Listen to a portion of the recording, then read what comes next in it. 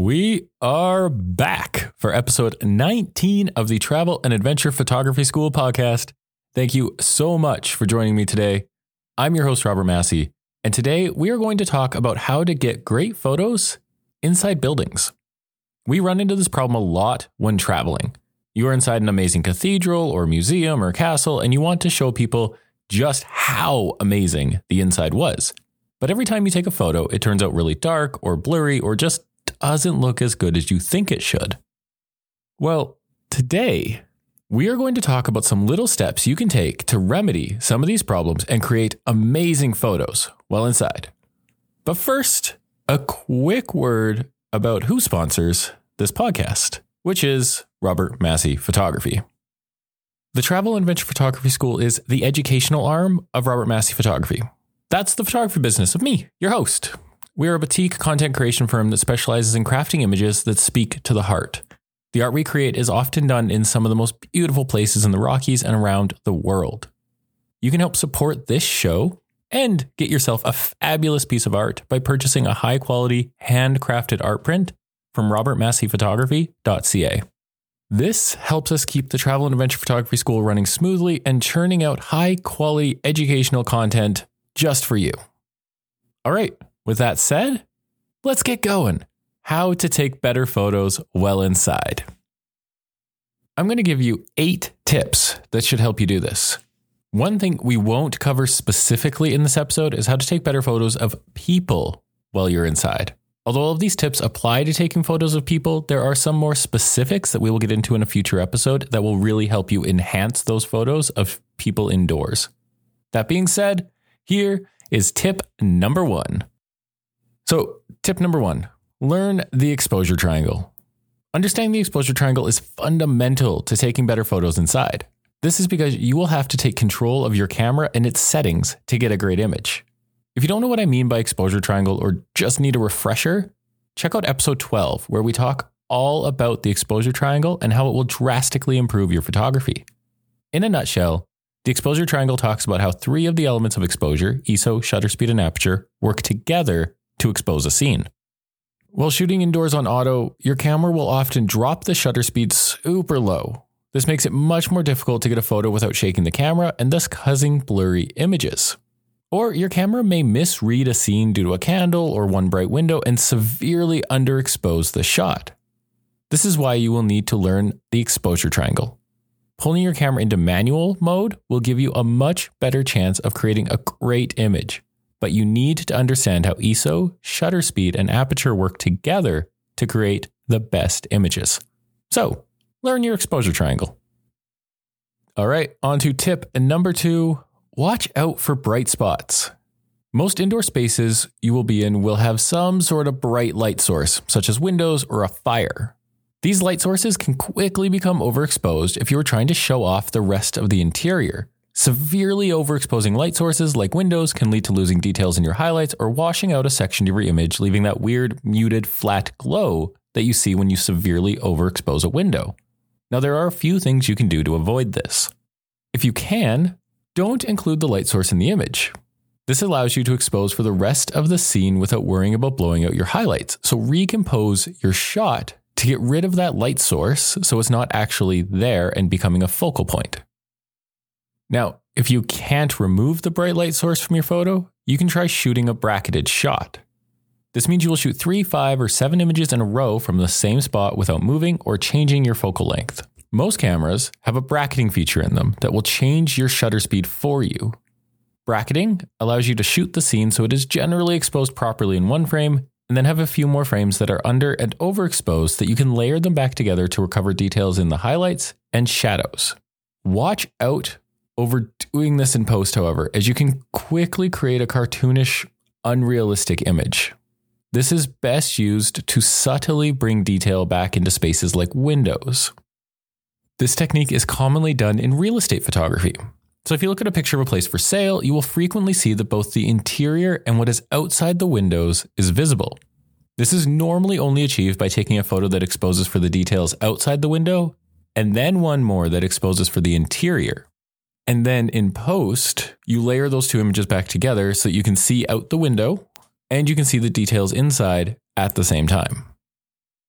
There is software that will help you do this. You don't have to manually layer things back together yourself. Of course, you can if you want to do that, but there's also software that will help you do this, including right into Photoshop and right in Lightroom. One of the spaces where bracketing doesn't work great is where the light source changes a lot, like with a fire. In this case, you're going to have to do a more intensive relayering process in Photoshop, and it's going to take quite a bit more work, but you can make it happen. All right, lastly, if you can't keep the light source out of your image and bracketing won't work, then expose slightly to the right. Just ensure not to blow out the highlights. Exposing to the right is a term for when you look at a histogram, which is where you see those mountain-like looking things that tell you where your light sources are and if it's dark or overexposed or something like that. And on the right side of a histogram is where your bright light sources are. So it's anything that's highlights and whites and stuff like that is in your image. So when we say exposing to the right, it means slightly exposing your image so that it's moving a little bit into the overexposed range. But that's so that you can bring up a little bit of detail in the shadows and stuff, and then you can bring it back down in post.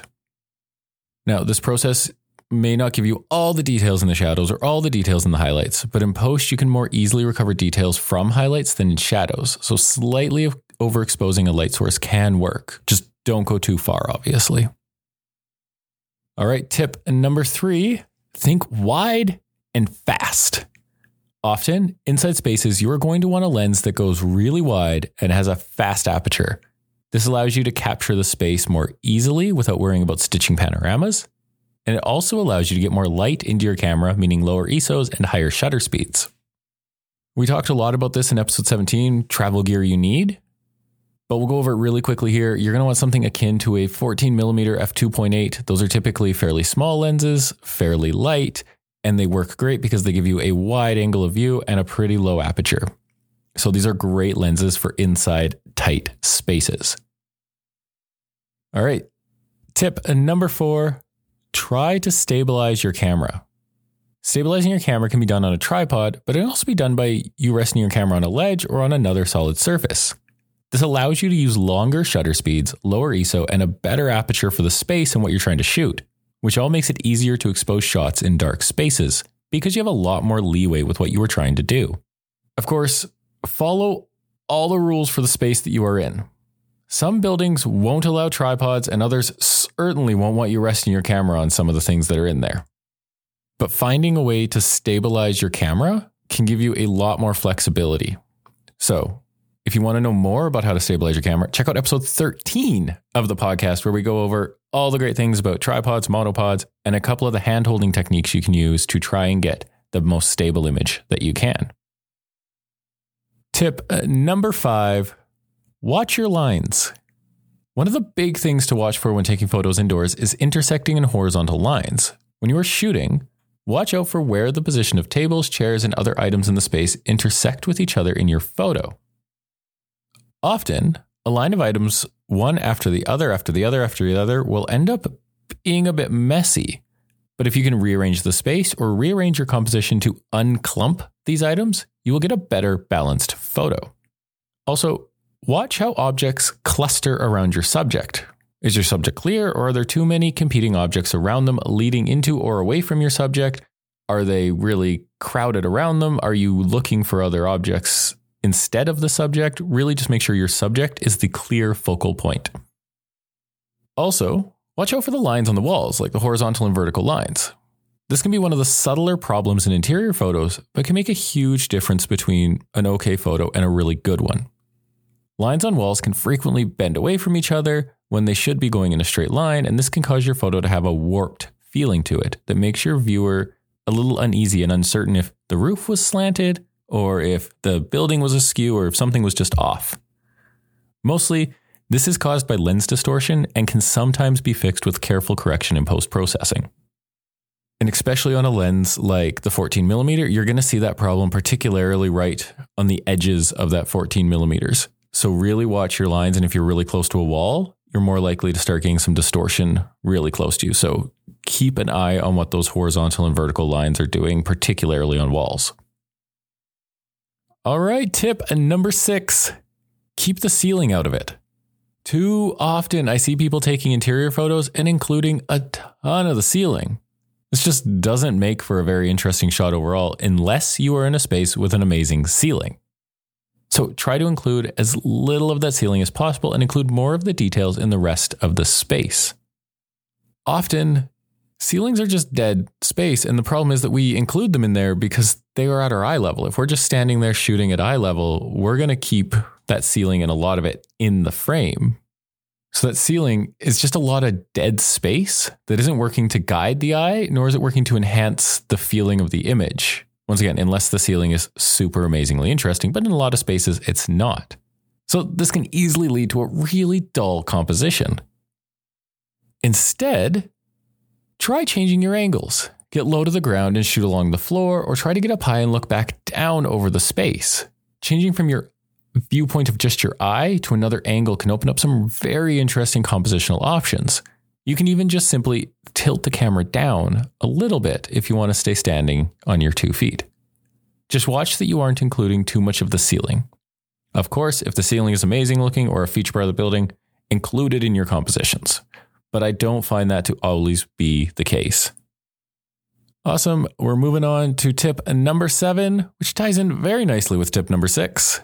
Keep it tight. One of the biggest problems I see in travel photos inside buildings is people trying to include everything in the building in every single shot. Of course, it's great to get an overall shot of a space, but then in subsequent photos, don't keep focusing on everything in there. Look for all the little details in the space and cut the space into smaller sections to show off each part's individual beauty. Overall shots are wonderful, but they limit how much people see of the details that make a space truly amazing. So show those details off and bring them into that space with you. All right, moving on to our final tip. Tip number 8, use the light you have.